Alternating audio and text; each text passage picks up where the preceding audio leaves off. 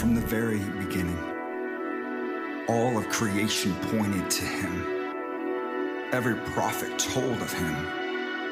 Every story spoke of him. His message is for everyone. His mission has never wavered. His vision is eternal. His passion brought him suffering, and his purpose was fulfilled. Salvation is found in no one else, for there is no other name.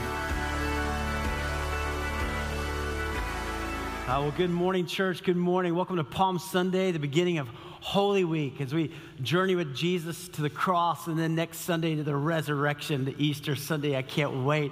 So excited. So welcome back to our series, too. We're in this great series just called Jesus. It's not Jesus plus anything, right? It's just Jesus, because Jesus is the hope that we have and the life that he brings. It's all about Jesus. Now, what we've said so far is this: it's only Jesus who could change a heart. Right? It's not the government, and governments have come and gone throughout the centuries, and they're great, and they keep order, but it's only Jesus who can change a heart. It's not schools. There's been schools that have come and gone and can teach a lot of things, but it's only Jesus who can change a heart, right? It's not nonprofits and meeting social needs. It's important, but it's only Jesus who can change a heart. And that's why we've seen Jesus' message and his mission, his vision, and today we'll see his passion and his purpose. See, this is what separates Christianity from every major world religion. Every major world religion is about man trying to get to God. If I can do enough good things, then maybe God will accept me. Maybe God will look down and go, hey, okay, maybe you can come in. Maybe your good outweighs your bad. But Christianity is God coming to us. In the midst of our hurt, in the midst of our pain, in the midst of our brokenness, God sent his son, Jesus. Jesus. And Jesus' message is a message of love.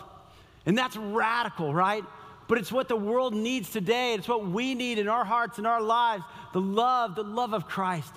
And so Jesus' message is love. His mission has been to change the world, in which he's done. His vision is that all people matter to him. And today we're going to see his passion, his passion. Now let me ask you this question as we start this morning. Here it is. What are you willing to die for? What are you willing to die for? Pretty tough question, right? But you think about it, through the centuries, people have died for a lot of different reasons. There have been a lot of wars, a lot of battles. People have died for their country. People have died for a cause. People have died for honor. Many people have died for meaningless things. But what about you? What are you willing to die for? It's interesting that we sit right here in this warehouse that sits on a plot of land that the Battle of Franklin took place. And right in this area right here, 9,000 men died. 9,000 men died. Many for country, some for their families, some for their property, some for that's a total wrong reason. But 9,000 men died. What are you willing to die for? Martin Luther King Jr. said this: a man who does not have something for which he is willing to die is not fit to live. I'll never forget when we had our first child and I was in the hospital room and Lisa's giving birth, and I tell you, you have so much love for your wife. You know, you're just so much respect. I'm just so thankful for her. I love my wife. And she gives birth to our first child, Grace, and our daughter is born, and the doctors, wash her off and then waddle her up in these cloths, and then they hand her to me in this squishy face, and I just looked at her, and I'm like, wow. And I got to tell you, if you're a parent, you know that moment, right, when you're holding your child and you're just looking at her, you're like, I don't think I've ever experienced this kind of love. I just couldn't even describe it. I'm like looking at her and I'm thinking, I would do anything for you. Right? And you can't do anything for me. You're just going to cry and poop, like for a long time. But I would give my life for you. I would take a bullet for you. I would stand in front of a train for you. I love you that much. I'll never forget that feeling. I think it was that moment I started to grasp a little bit of God's love and just how God loves us unconditionally, even when we can't do anything back. And you just love just oozes out of you. What do you love that much? What are you willing to die for? Benjamin Franklin said this. He said, most people die at 25. They're just not buried until 75. And you know what he meant? He meant that most people guard their hearts so much, right? And they won't sacrifice. They won't have a passion. They won't really demonstrate that love. They just kind of turn in on themselves. And they just kind of live life until they get to 75. And that's it. What about you? What about me? What do we love that much? This is Passion Week. And you know what passion means? Passion means to suffer. And this Passion Week of Jesus really is this week. It's that period of his life, this 1 week. The Passion of Christ is from Palm Sunday, his arrival in Jerusalem, through Good Friday, his death on the cross. Now, the Passion of Christ doesn't include next Sunday, resurrection. There is life. It's a joy. It's a celebration. But this week, as we think about how much Christ loves, as we think about the Passion Week and all that he endured for us, and to think about his love for you and for me, Jesus said this, greater love has no man than this, that he lay down his life for his friends. That he laid down his life for you. Let's talk about that today. If you have a Bible with you this morning, open with me to Matthew chapter 21. Matthew chapter 21. First book, New Testament. I love it. Matthew chapter 21. If you don't have a Bible, there's some Bibles in the back. Love for you to have one that's yours. Put your name in it. Take it home with you. Maybe you have a mobile device. You can access the scriptures online at YouVersion. Download it. Keep the scriptures with you. It's great. I read every morning. Also, we'll put the scripture on the screen. You can follow along with what God's word has to say to us today. So Matthew chapter 21, pick up here in verse 1. It says, as they approached Jerusalem and came to Bethphage on the Mount of Olives. Now let me stop right there for a moment, because here's the thing, right? Jesus has been doing his earthly ministry for about 3 years. And most of his ministry has been up around the Galilee region, okay? He's come down to Jerusalem a few times for the feast and for the times of celebration. He's come to worship there at the temple. But most of it has been up in Galilee. And during that time, he's been teaching, he's been healing, right? He's been doing all this ministry. And there is a huge following. I mean, there is a big buzz about Jesus. And so he's coming down for the Passover. Now, the Passover is the biggest feast of the year. And Jews, wherever you are, you come to Jerusalem to worship there at the temple. And so, Jerusalem is packed. It would swell to like 4 to 5 times its normal size. 1 million plus people sleeping out on the Mount of Olives, people all around the city coming in. And Jesus approached Jerusalem and came to Bethphage on the Mount of Olives. And Jesus sent 2 of his disciples, saying to them, go to the village ahead of you, and at once you'll find a donkey tied there with her colt by her. Untie them and bring them to me. If anyone says anything to you, tell him that the Lord, notice that, Lord, capital L, the Lord needs them, and he will send them right away. So Jesus is so intentional in this week. Okay, he's already been warned, right, by the religious leaders. Hey, you come back to Jerusalem, you will be killed. But Jesus is like, set his face. I know what God's calling me to do. This is what I'm doing. And he's going in to Jerusalem right there. This took place to fulfill what was spoken through the prophet. Say to the daughter of Zion, see, your king comes to you, gentle and riding on a donkey, on a colt, the foal of a donkey. Now, this was an Old Testament prophecy that was written hundreds of years before this took place. This was written Zechariah 9:9. You could go back and look. In fact, you guys know this book, it's really not a book. It's a collection of ancient manuscripts that were written over a period of 1,500 years. All right? The first book that was written, Genesis, or probably Job, more likely around 1450 BC. The last Revelation written around 90 AD. 1,500 years. Written by over 40 different authors. Okay, from kings to shepherds, who wrote different proximities. But God brings it all together because it's God's redemptive story. It's a #1 bestseller every year. Why? Because the Bible is alive. It's God's truth. In all of the Old Testament, when you read the Old Testament, it's all pointing to the coming of the Messiah. And the Messiah is Jesus, right? Man always knew, hey, we need that relationship with God. God is holy. We've sinned. We've blown it. We've messed up. And everything in the Old Testament is pointing to the coming of the one who would make it right. And so the Jews and everybody is expecting the Messiah's going to come. And he comes on the back of this donkey, right? You know, instead of coming on a stallion ready for war, he's coming on the back of a donkey ready to bring peace to our hearts and hope to our lives. The disciples went and did as Jesus had instructed them. They brought the donkey and the colt, placed their cloaks on them, and Jesus sat on them. A very large crowd spread their cloaks on the road, while others cut branches from trees and spread them on the road. I mean, just picture the scene, right? You've got this whole crowd that's coming with Jesus. His last miracle, he's just raised Lazarus from the dead, okay? So there's a big buzz about Jesus. So they're all coming in to the city with Jesus. There's already people in the city that are going, oh, it's Jesus, the Messiah. Could he be the one we've been waiting for? So there's this buzz. They're laying palm branches on the ground. The crowds that went ahead of him and those that followed shouted, Hosanna, Hosanna to the Son of David. They knew that the Messiah would be in the line of David. Blessed is he who comes in the name of the Lord. Hosanna in the highest.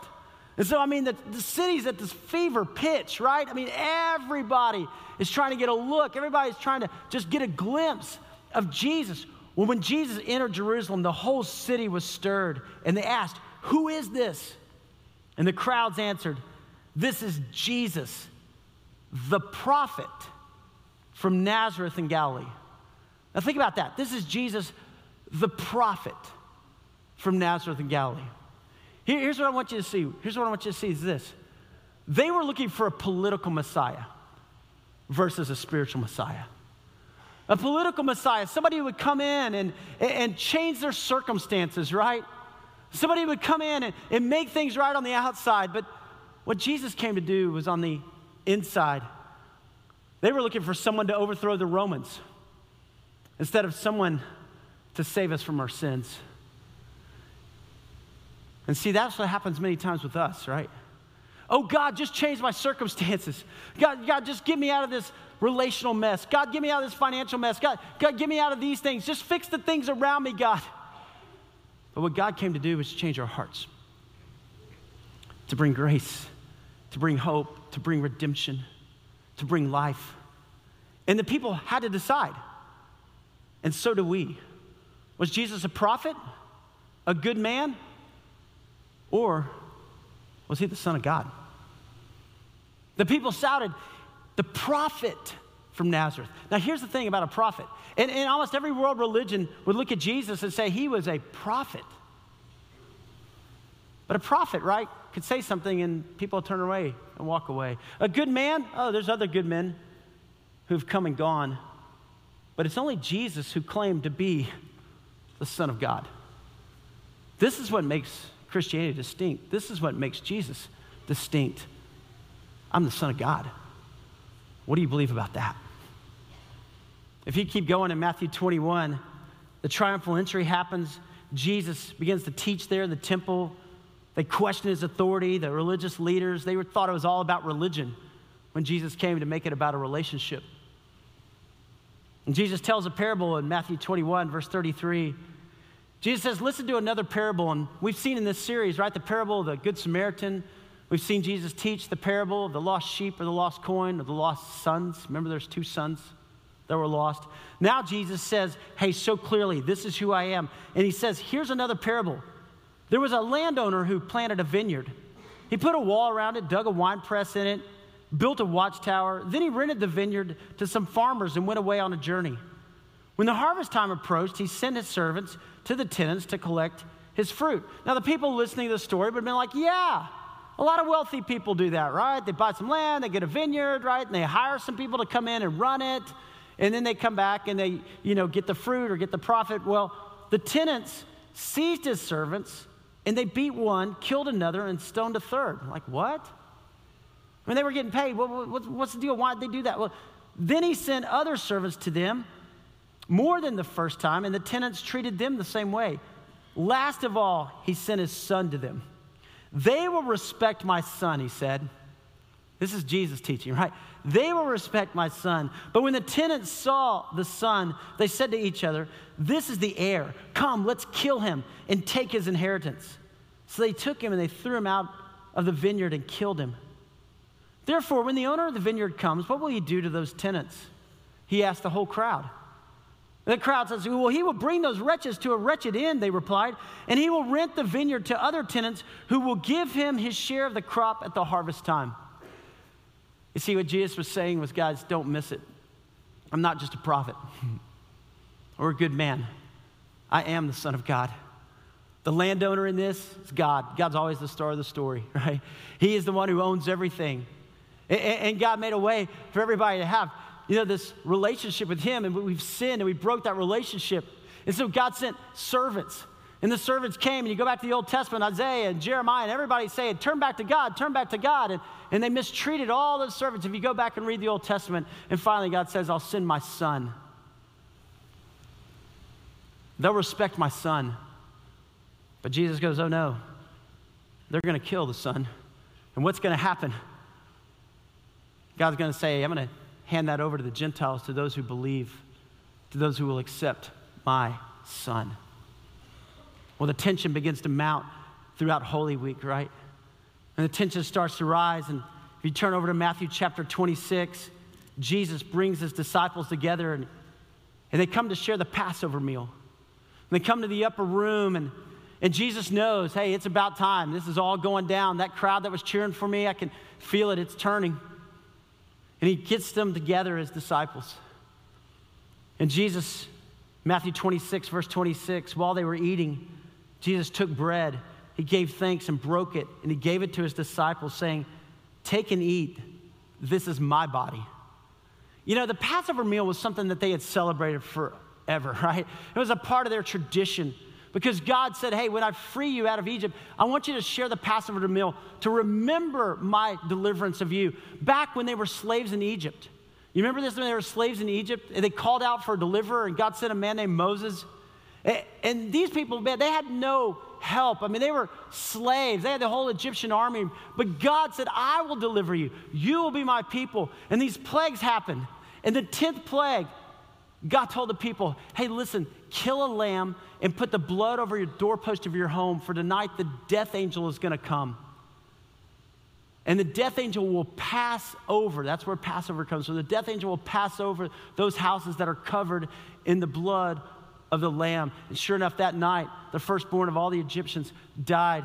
And that night, Pharaoh said, you are God and I am not. You people can go. And 1 million people walked out of Egypt, and they celebrated every year the Passover. And here's Jesus taking the Passover with his disciples and says, hey guys, don't miss this. I am the Lamb of God who takes away the sins of the world. This is my body broken for you.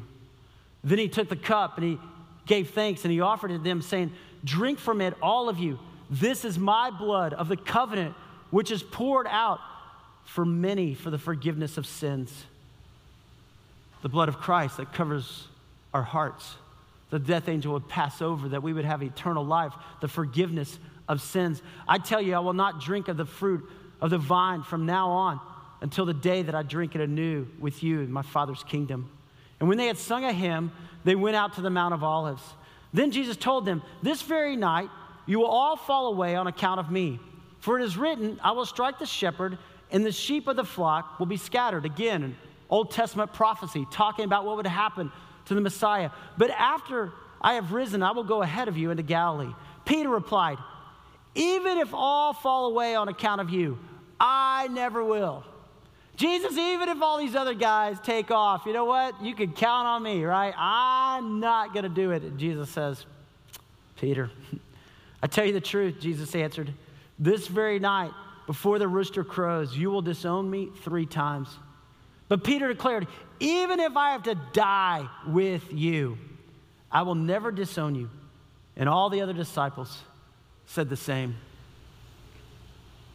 Did they love him enough? Would they be there for Jesus? Jesus goes to the Garden of Gethsemane. He begins to pray in the anguish. He's praying. He begins to sweat drops of blood. Just the intense passion, knowing what lies ahead. Jesus even prays, God, Father, let this cup pass from me. But not my will, but yours be done. You ever prayed that prayer? God, I don't understand, but God, not my will, yours. I'm submitting everything in my life to you. The disciples fall asleep. Jesus wakes them up and says, guys, it's time. And then a mob comes, torches, swords, Roman soldiers, everybody coming to arrest Jesus. And it tells us in verse 56, then all the disciples deserted him and fled. They ran away. They took off. Jesus is taken and he stands before Pilate, Pontius Pilate. And it tells us in Matthew 27, meanwhile, Jesus stood before the governor, and the governor asked him, are you the king of the Jews? And Jesus, I'm going to ask you point blank, are you the Messiah? Are you the Son of God? Are you the one that everybody's been waiting for? Are you? Jesus replied, yes, it is as you say. He made no bones about it, right? Yes, make sure you know this. Make sure you get this. Yes. When he was accused by the chief priests and the elders, he gave no answer. Then Pilate asked him, don't you hear the testimony they're bringing against you? But Jesus made no reply, not even a single charge, to the great amazement of the governor. He's like, Jesus, do you see what they're saying? They're insults, and you're not even responding. And the governor could see the steadfastness. He was resolute. He knew what God had called him to do. Now it was the governor's custom at the feast to release a prisoner chosen by the crowd. At that time, they had a notorious prisoner called Barabbas. So when the crowd had gathered, Pilate asked him, which one do you want me to release to you? Barabbas or Jesus, who is called Christ? Now, Christ is not Jesus' last name, right? Christ literally means Messiah, the Messiah. Jesus, who is the Messiah. For he knew it was out of envy that they had handed Jesus over to him. Pilate knows, man, wait a minute, this isn't right. And he thinks, I got this way out. I'm going to give the most notorious criminal, Barabbas, right? I'm going to give him a choice. And while Pilate was sitting on the judge's seat, his wife sent him this message. Don't have anything to do with this innocent man, for I have suffered a great deal today in a dream because of him. A woman's intuition, right? And God speaks to her. She runs to her husband. Wait. There's something about this man. He's innocent. Don't do it. Stop. But the chief priests and the elders persuaded the crowd, the same crowd that was cheering for him. They persuaded the crowd to ask for Barabbas and to have Jesus executed. Which of these two do you want me to release to you? Asked the governor. Barabbas, they answered. What shall I do then with Jesus, who is called Christ? Pilate asked. And they all answered, crucify, crucify, crucify him. Why? What crime has he committed? Asked Pilate. But they shouted all the louder, crucify him, crucify him. The same crowd that was cheering, Hosanna, blessed is he who comes in the name of the Lord. And when he didn't meet their expectations, just the way they wanted, crucify, crucify. And when Pilate saw that he was getting nowhere, but that instead of an uproar was starting, he took water and he washed his hands in front of the crowd. I'm innocent of this man's blood, he said. But listen. No decision is a decision. Guys, don't miss that. No decision is a decision. Hey, I'm innocent. I'm backing away. Or I'm going to put this off. I'll make a decision later about Jesus. I'm going to put this off. You know what? I don't know. No decision's a decision. I'm innocent of this man's blood, he said. It's your responsibility. And all the people answered, let his blood be on us and on our children. And then he released Barabbas to them, but he had Jesus flogged and handed him over to be crucified on the cross. See, here's what C.S. Lewis says. C.S. Lewis says Jesus was either a liar. I mean, he was, right? Because Jesus came out and said, I am the Son of God. Jesus said, I am the way, the truth, and life, and no man comes to the Father but through me. Either Jesus was a liar, a lunatic, or Lord. And every one of us has to make a decision. What do we believe about Jesus? How committed am I to Jesus? For you, and for the people back then, is Jesus a Savior for a season, or is he Lord for a lifetime? Savior for a season? God help, get me out of this situation. God help, I'm in trouble. And God help, relationally, this is falling apart. Or God help, financially, it's right. And then when we get through that, it's kind of like, okay, I'm back to my own life. I'm back to doing my own thing. I'm good. I got it, Or is he the Lord of a lifetime? Regardless of the circumstances, regardless of what goes on, regardless of what the crowd thinks, Jesus, I'm with you. I'm following you. I love you. And I'm holding on to you. What about for you? What about for me? Palm Sunday, this Holy Week, demands an answer from all of us. What do we believe about Jesus? How committed are we to Jesus? I read this article recently, and it's about Rick Barnes. Rick Barnes, who is the basketball coach at the University of Tennessee and had a great season. The NCAA tournament, lost by 1, but the article says Rick Barnes isn't the same basketball coach he used to be. He will be and has been the first to admit it. He will tell you that he's glad to no longer be his former self. I've made a lot of bad mistakes where I got so wrapped up in this for all the wrong reasons, Barnes told the News Sentinel in March. I've seen it through the eyes of being a selfish coach, being a coach who was prideful in this and that. But now I realize that there's such a bigger picture for these young guys. According to those who know him best, his 2 children.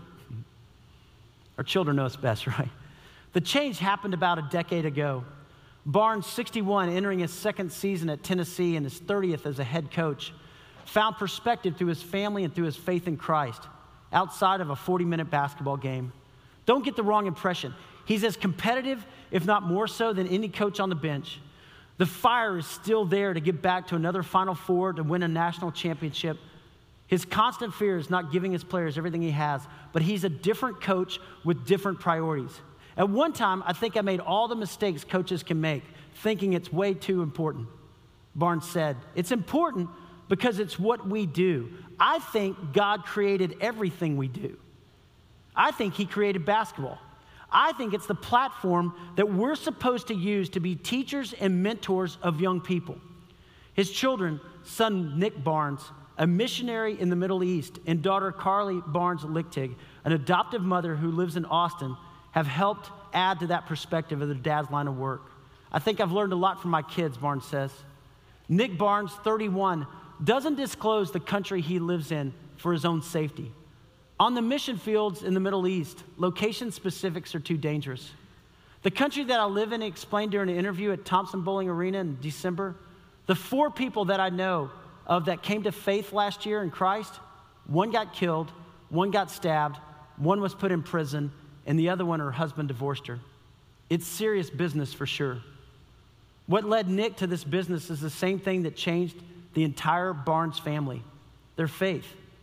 The family went from being culturally Christian, as Nick described it, attending church 2 or 3 times a month, to living God-centered lives.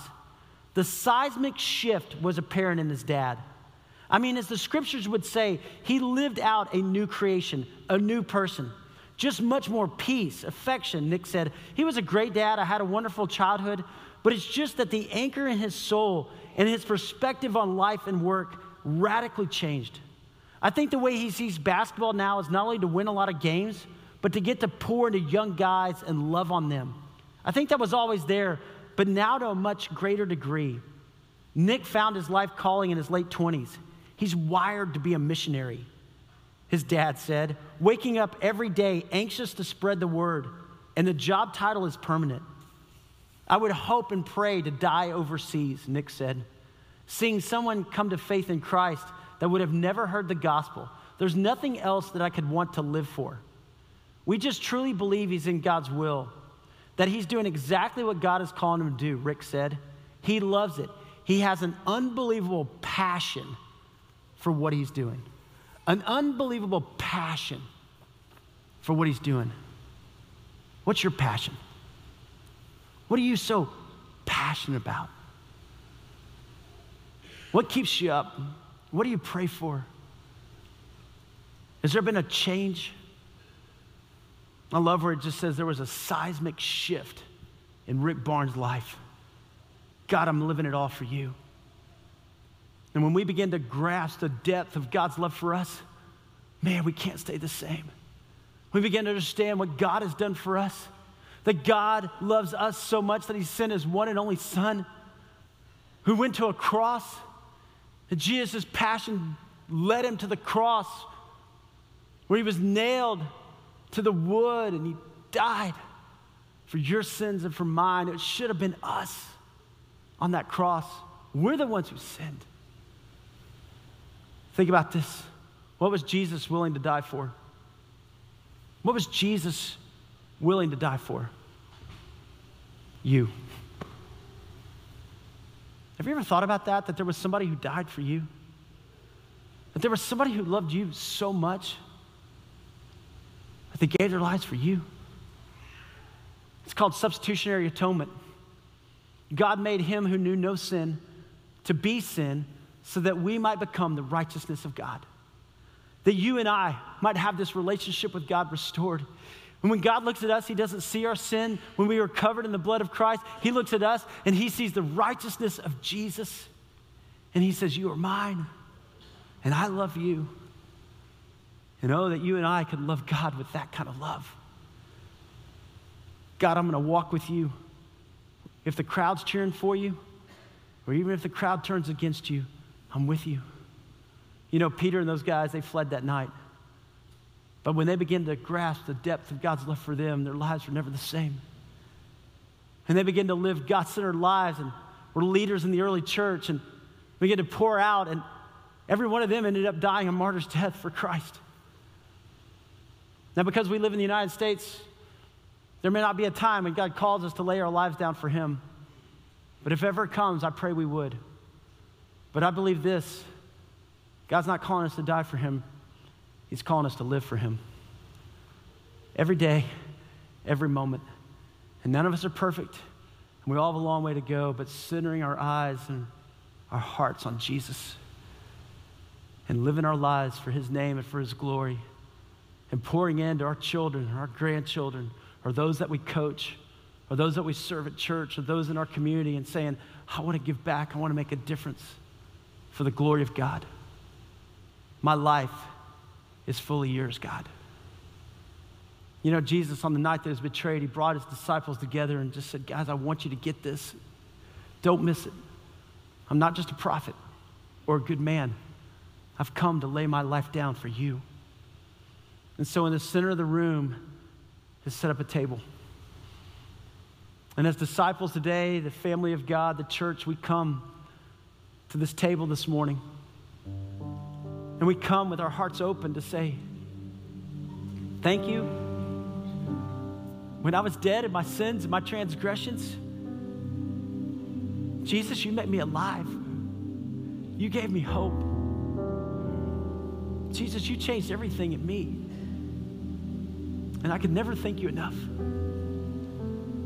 And so I'm going to invite you this morning to come. There's 7 or 8 place settings on each side. There's a gluten-free station up here at the front.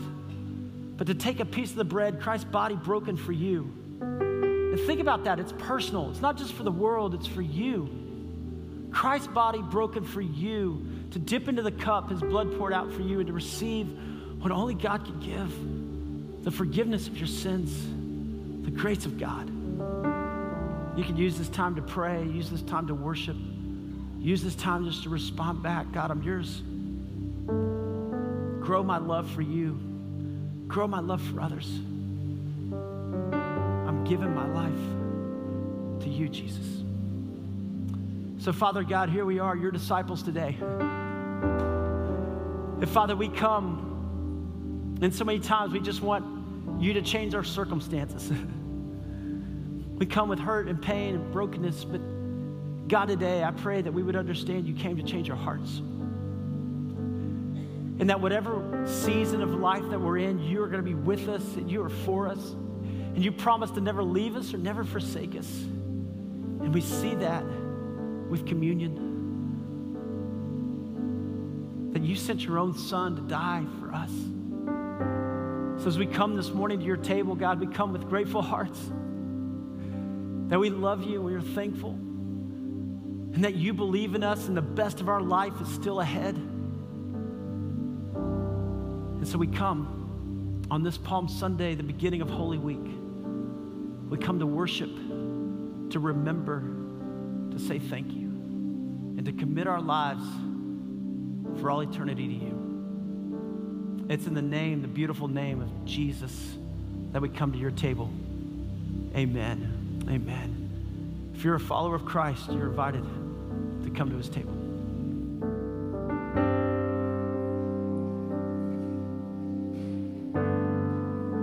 Worthy of every song we could ever sing, worthy of all the praise we could ever bring, worthy of every breath we could ever breathe. We live for you.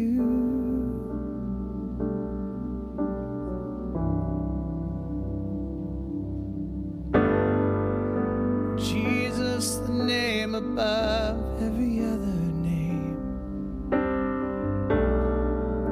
Jesus, the only one who could ever save. Worthy of every breath we could ever breathe. We live for you. We live for you. And holy, there is no one like you. There is none beside you. Open up my eyes in wonder. Show me who you are and fill me with your heart and lead me in your love to those around me.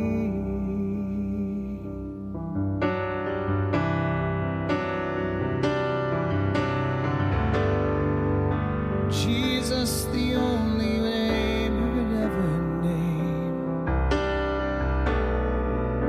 Jesus, the only one who could ever save. Worthy of every breath we could ever breathe. We live for you, Jesus. And holy, there is no one like you.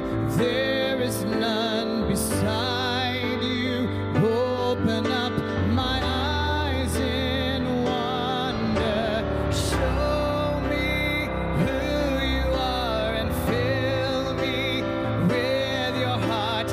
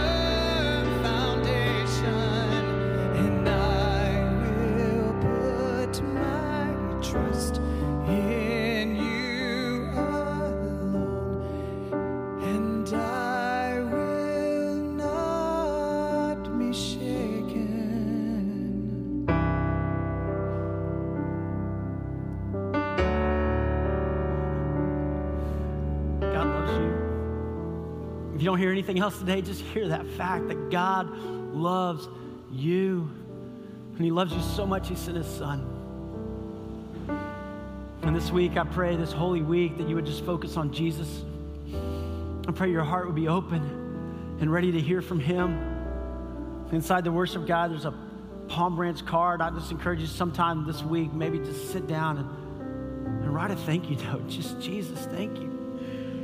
Thank you for going to the cross for me and dying for my sins and the hope that I have in you.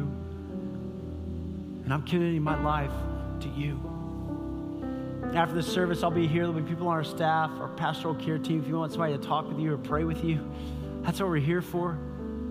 Maybe you want to make a commitment to be baptized. We're celebrating baptism next Sunday, Easter Sunday. Hey, it's all about Jesus.